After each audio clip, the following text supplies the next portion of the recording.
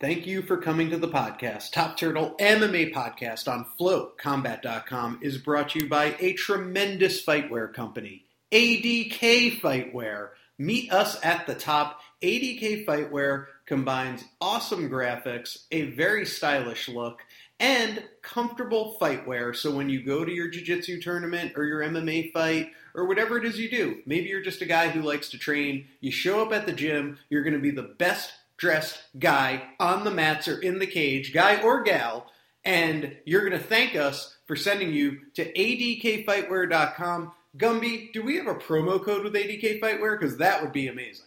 We sure do. If you go to adkfightwear.com right now and punch in promo code TURTLE, that's TURTLE, that's going to get you 20% off your 20%? entire order.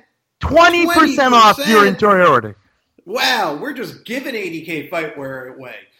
Listen, guys, it's a family-run business from the great and beautiful Adirondack Mountains in New York. This is a company that just happens to love MMA, grappling. Go support them. Go to adkfightwear.com. They support us. It helps keep the lights on in the Top Turtle studio. ADK Fightwear brings you this episode of Top Turtle MMA Podcast with UFC fighter Jack Hermansson, and that starts right now.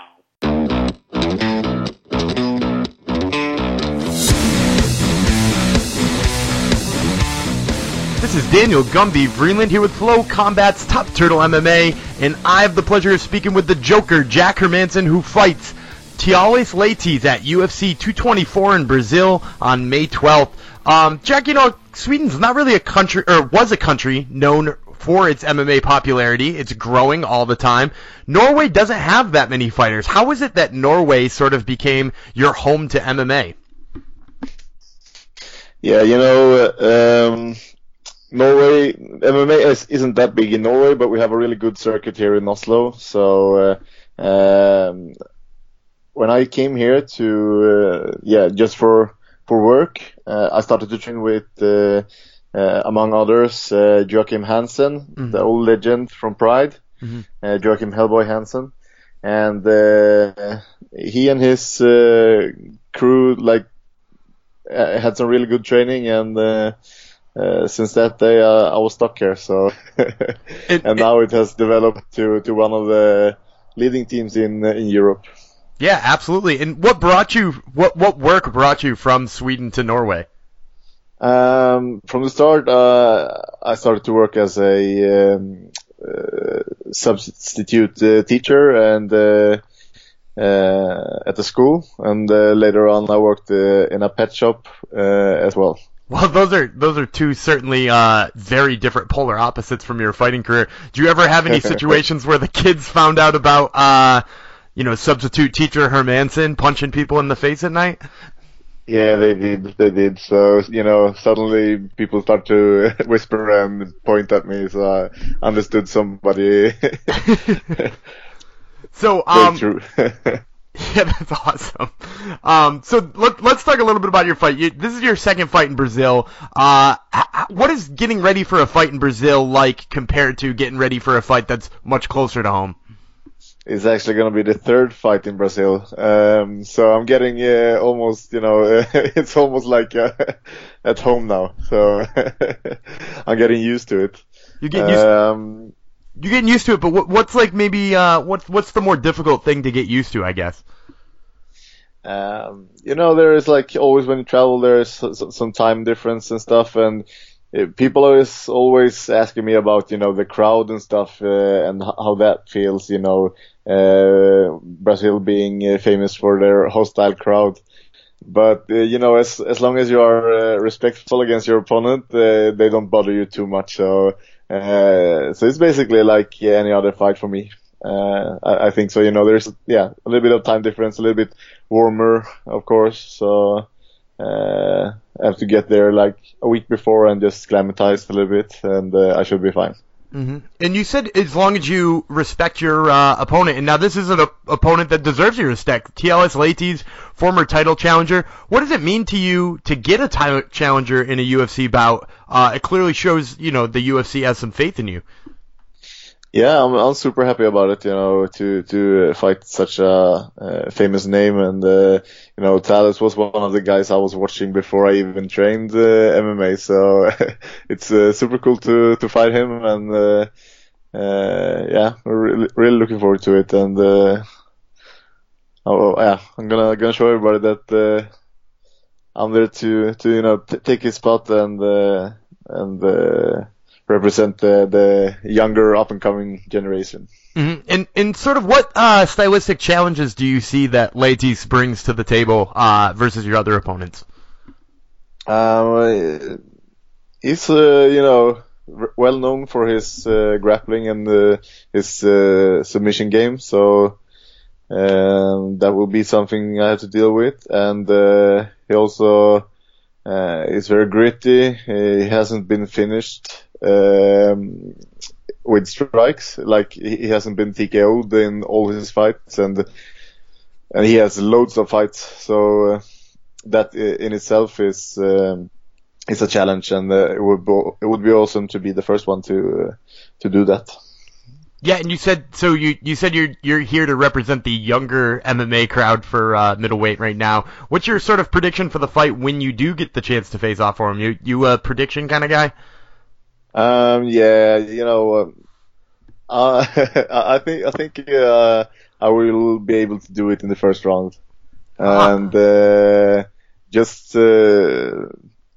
yeah, I will say I will submit him in the first round. Wow, hell of a prediction. Now, I got another question. Usually we end off with a prediction question, but I'm a little bit interested here too, because you got the nickname Joker, and the Joker, popular supervillain in American culture. Is that where you got the nickname from, or is there some sort of basis behind the nickname the Joker?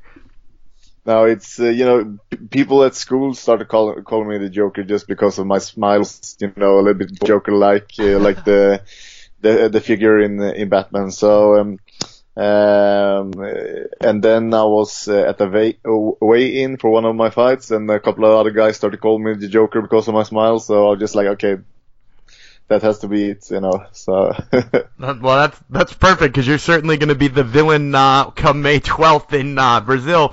Once again, it's Jack Hermansson fights Thales Leitis at UFC 224 in Brazil on May 12th. Jack, thank you so much for the time. Thank you very much for having me.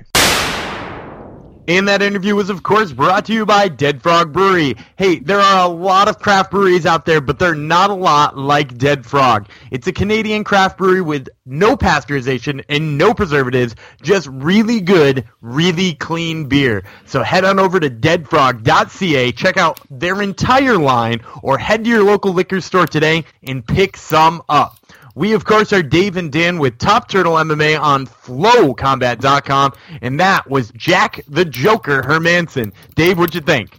I like this guy. He's got that dragon energy. He's a guy. He worked as a teacher. He worked in a pet store, and now he's a UFC fighter. It reminds me of that movie Here Comes the Boom. And he's one of those guys too. I mean, hey, 3-2 in the UFC, losses to Cesar Ferrara and Thiago Santos. Both down in Brazil, so he had to do that miserable trip, which is tough to do as kind of like an away team fighter, but then wins over Scott Askham. Askham what? Alex Nicholson and Brad Scott. He's a guy that, his career could go, I say this all the time, in one of two directions from here. It's going to be make or break over the next two fights, Yeah, and I love his willingness, even though, like we said, he had a tough time in Brazil multiple times. His willingness to go back to Brazil for this fight at UFC 224, it's a tough one.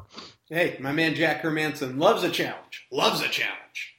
Do you know who else loves a challenge? Who? That was Fedor Emelianenko loves a challenge, like former UFC champion Frank Mir, although it wasn't much of a challenge, was it?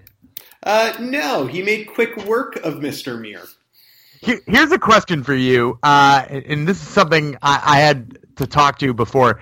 Was this more of a, holy shit, Fedor is still a legit guy, or, man, Frank Mir got real punchy real fast?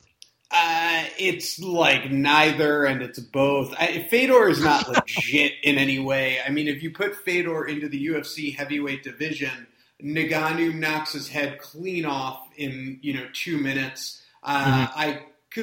Is he still top 10?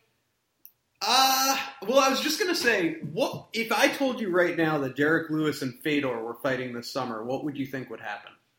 I'd take Derek Lewis. Yeah, I would too, but then if Fedor... I wouldn't be real happy about it, but I'd take Derek Lewis. Right. Isn't that kind of funny? Because I was thinking of like top UFC heavyweights, and I'm like, yeah, Derek Lewis would win, but at the same time, couldn't you see Fedor pulling off some craziness in the third round? Yeah, once freaking yeah. Let's talk about this. Fedor's got the better cardio in that pair. No, but this is not. It's nothing to say that Fedor's legit or has a title run in him. It's just this is Bellator. You know, it's fun stuff. It's kind of like what's the PGA Senior League? What's that called? Senior the golf? Legends Tour or something. Yeah, that's what this is. So it was a cool moment to see. Even let's say 3-4 years ago, Mir had a couple of wins in a row, if I'm not mistaken. He knocked out Todd Duffy. Sort of felt like he might have a run in him. I would have picked Mir all day, every day over Emelianenko. But who the fuck knows what's going on with Mir at this point? He looked, he looked suspect, to say the least. He was the crazy thing was every single punch he threw seemed to be like wild and not calculated. Which, like you said, a little while ago he was fighting in the UFC and he like put together a pretty nice run. He picked up wins, like you said, over Todd Duffy. I think he beat Bigfoot, and then he lost to Arlovsky.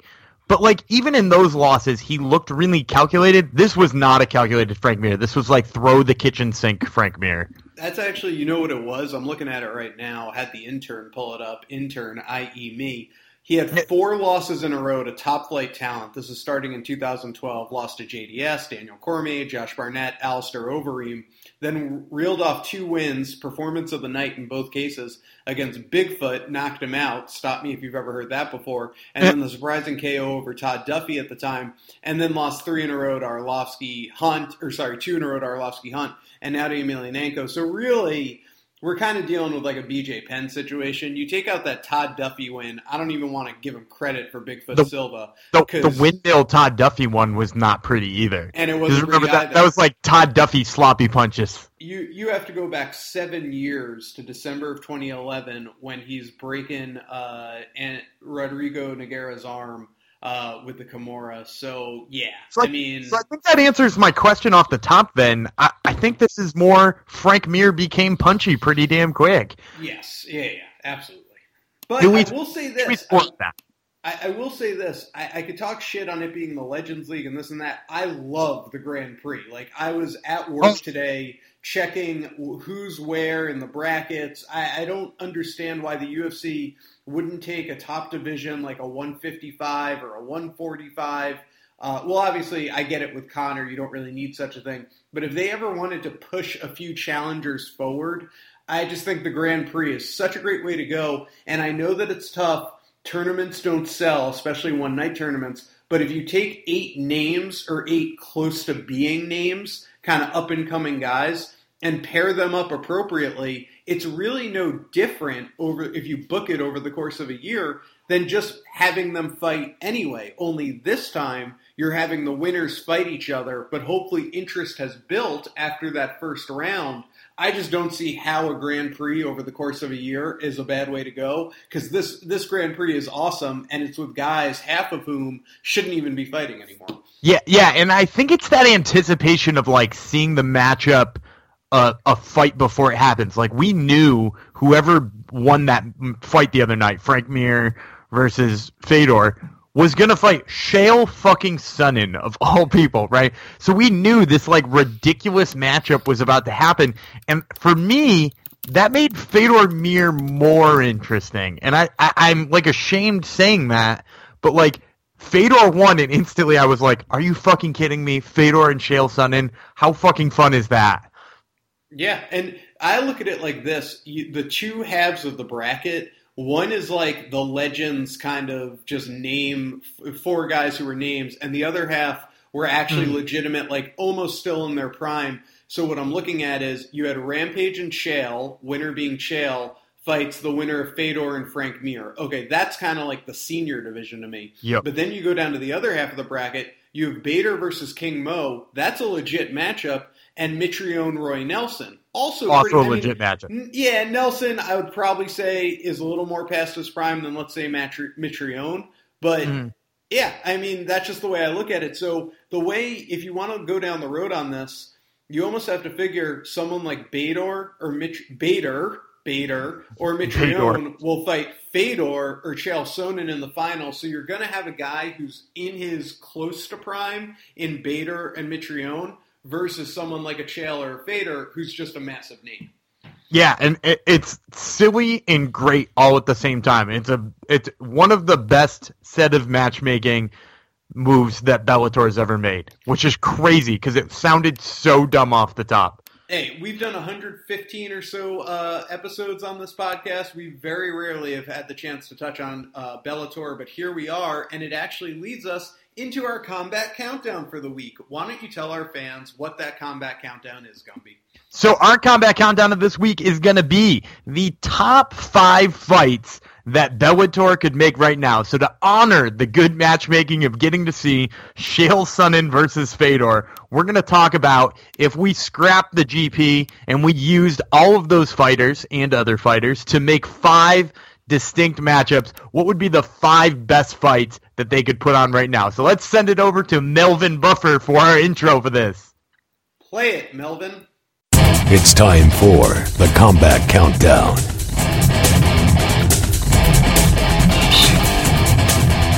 All right, we will start our Combat Countdown on our top 5 most wanted Bellator fights, and we're going to start with 2 uber prospects. And Gumby, I know this was very close to your heart. You found this to be a very fun matchup. We're talking about Aaron Pico, the wrestling superstar, versus, wait for it, Connor's boy, Dylan Dennis, the jiu-jitsu star. Aaron Pico versus Dylan Dennis. Why do you want it?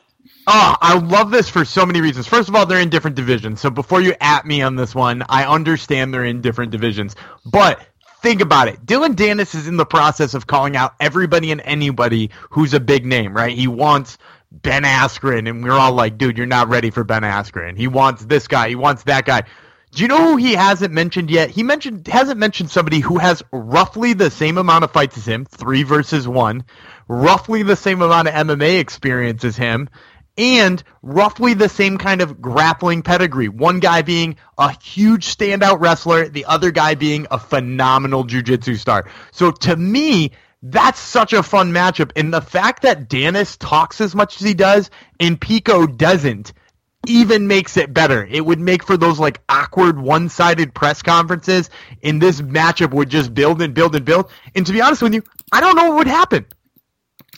Really? Because I think I absolutely know what would happen just based on what I saw from Dylan Dennis' striking. And granted, it was limited. We saw it only for a couple of seconds on display. I think Pico is much more advanced in the striking department. Plus, I always am going to probably pick a wrestler versus a jiu-jitsu guy. Sure, Dennis could catch him in a submission. We saw Aaron Pico get caught in a submission in his debut. But I think Pico is already a little more well-rounded. But we don't have a lot of footage to go on. Is it a fun fight? Yeah, I guess so. They're 2 of the bigger names as far as prospects go in Bellator, so I see what you did there. But my money would be all in on Aaron Pico.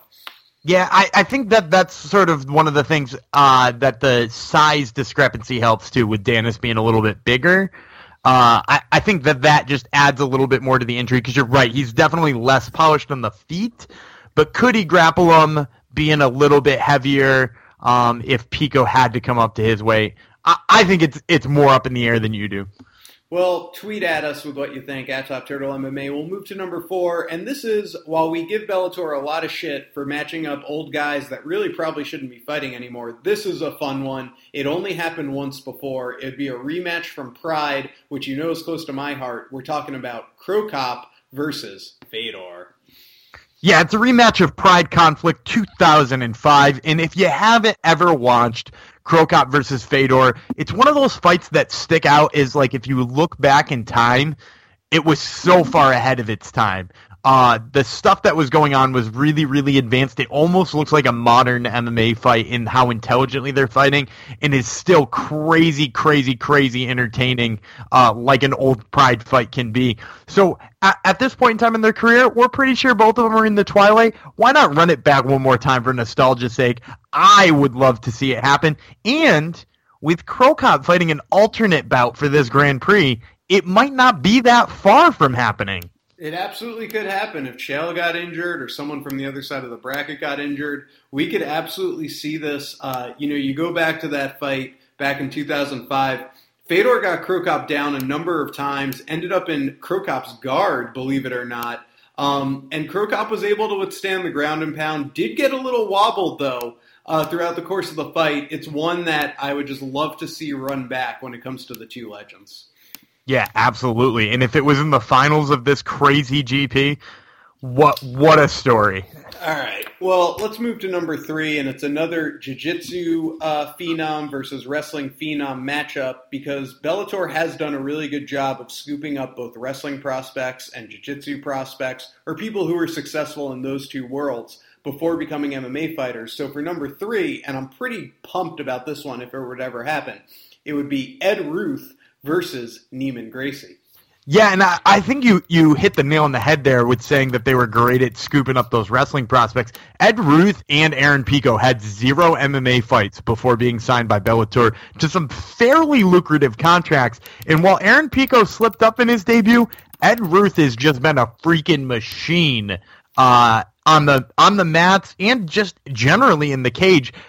Gracie, like you said before with Picos, is definitely a little bit more well-rounded than Ruth in a lot of ways, but that power wrestling of Ruth just makes me want to see this matchup regardless, because what if he wrestles him? Do you really want to go to the ground with another Gracie? He works on the ground like an old-school Gracie. So I 100% would love to see this matchup. My money would probably be on Gracie, but I would think twice about actually laying it down. Well, here's the thing. I mean, my money would be on Ed Ruth. He's 5-0. 4 of the wins have come via stoppage, KOs, knees to the body TKOs. The guy is a ground and pound machine. Neiman Gracie, who I still love as well, he's 6-0 in Bellator with 4 submissions, rear naked chokes, neck cranks, an arm triangle choke. But I just don't see him tapping out Ed Ruth. But again, we're going on such limited fights for a lot of these guys. I always lean more towards the wrestler, and I say that as a jiu-jitsu guy myself. But what an exciting matchup. Tweet at us, at Top Turtle MMA. Tell us what you think. We'll move on to number 2. 2 of the bigger names in Bellator for the past few years, one of whom has been entirely built in Bellator, the other a former UFC fighter. They're both from Great Britain, which also makes the matchup somewhat interesting. We're talking about Michael Venom Page versus Paul Daly.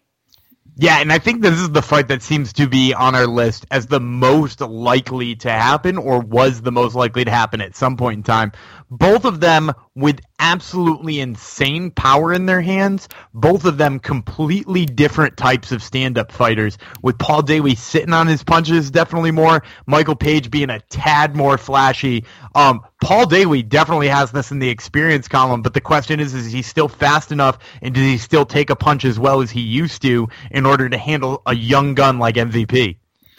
Yeah, so I think that's a pretty fun fight, especially both guys being striker first. I pick MVP, but goddamn do I want to see it. We'll move now to number 1. It's 2 former UFC stars, and really probably, in my opinion, number 1 and number 2 as far as pound for pound best fighters in Bellator. It's Rory Mack versus Gegard Mousasi. Yeah, and another one that's not 2 guys who are in the same division. I mean, Rory Mack could 100% go up to 185 and still look like a big man up there. But this one we had to pick for that reason. It's the number 1 and number 2 best guy, pound for pound, in Bellator, with a chance to fight each other. It's basically Bellator's version of GSP versus Anderson Silva back in the day. It's 2 guys you're going to wish fought each other at some point in time when this is all said and done. Whereas the other ones were a little bit more style matchups. This one is definitely more, I just want to know who's better at this point in time. And I tend to lean, even though he's smaller, towards Rory Mack, because I just think he's so well-rounded and he's still so young that I think he's got that on his side as an advantage.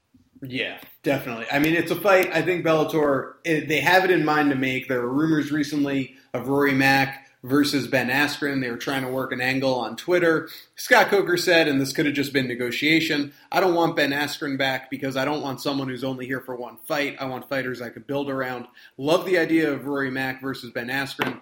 When we went to the criteria of our top 5 most wanted Bellator fights, we tried to stick to guys who are actually on the roster. Now, if you want to insert Ben Askren, we'll have to make a whole new list. I would also say throw in Michael Venom Page into that mix with Rory Mack and Gegard Mousasi. I could watch any combination of those 3. You want to give me Page versus Rory Mack? You want to give me Page versus Mousasi? You want to give me Mack versus Mousasi? I love it all. Take my money, or in this case, give it to me for free on Spike TV. I'll be there watching it. But Bellator does have some interesting fighters. Coker has done a good job in the past year of acquiring some talent that you actually want to tune into and see. I think although they still do it, and they do their, legends fights with guys who should probably be in an old age home right now, we're pretty far past Kimbo Slice versus Dada 1000 or whatever the guy's name was. They do have some exciting fighters on this roster. And I will say this too, they've done a phenomenal job scooping up talents like Aaron Pico and Ed Ruth and Neiman Gracie. Yeah, I actually think that that's the key to their success right now, because at first I thought that business model of signing all of the geezers and holding geezer fights would just burn out, right? That's not a sustainable model to overpay for guys who, underdraw, right? Because that's what they were doing. They bought Ben Henderson, and while I love Benson Henderson, he's probably not one of the best-selling guys. So they overpaid for a guy who doesn't sell well. So I figured that wouldn't work very long, but their way of snatching up young guys who haven't fought yet and knowing they're talented, I think it's worked out for them.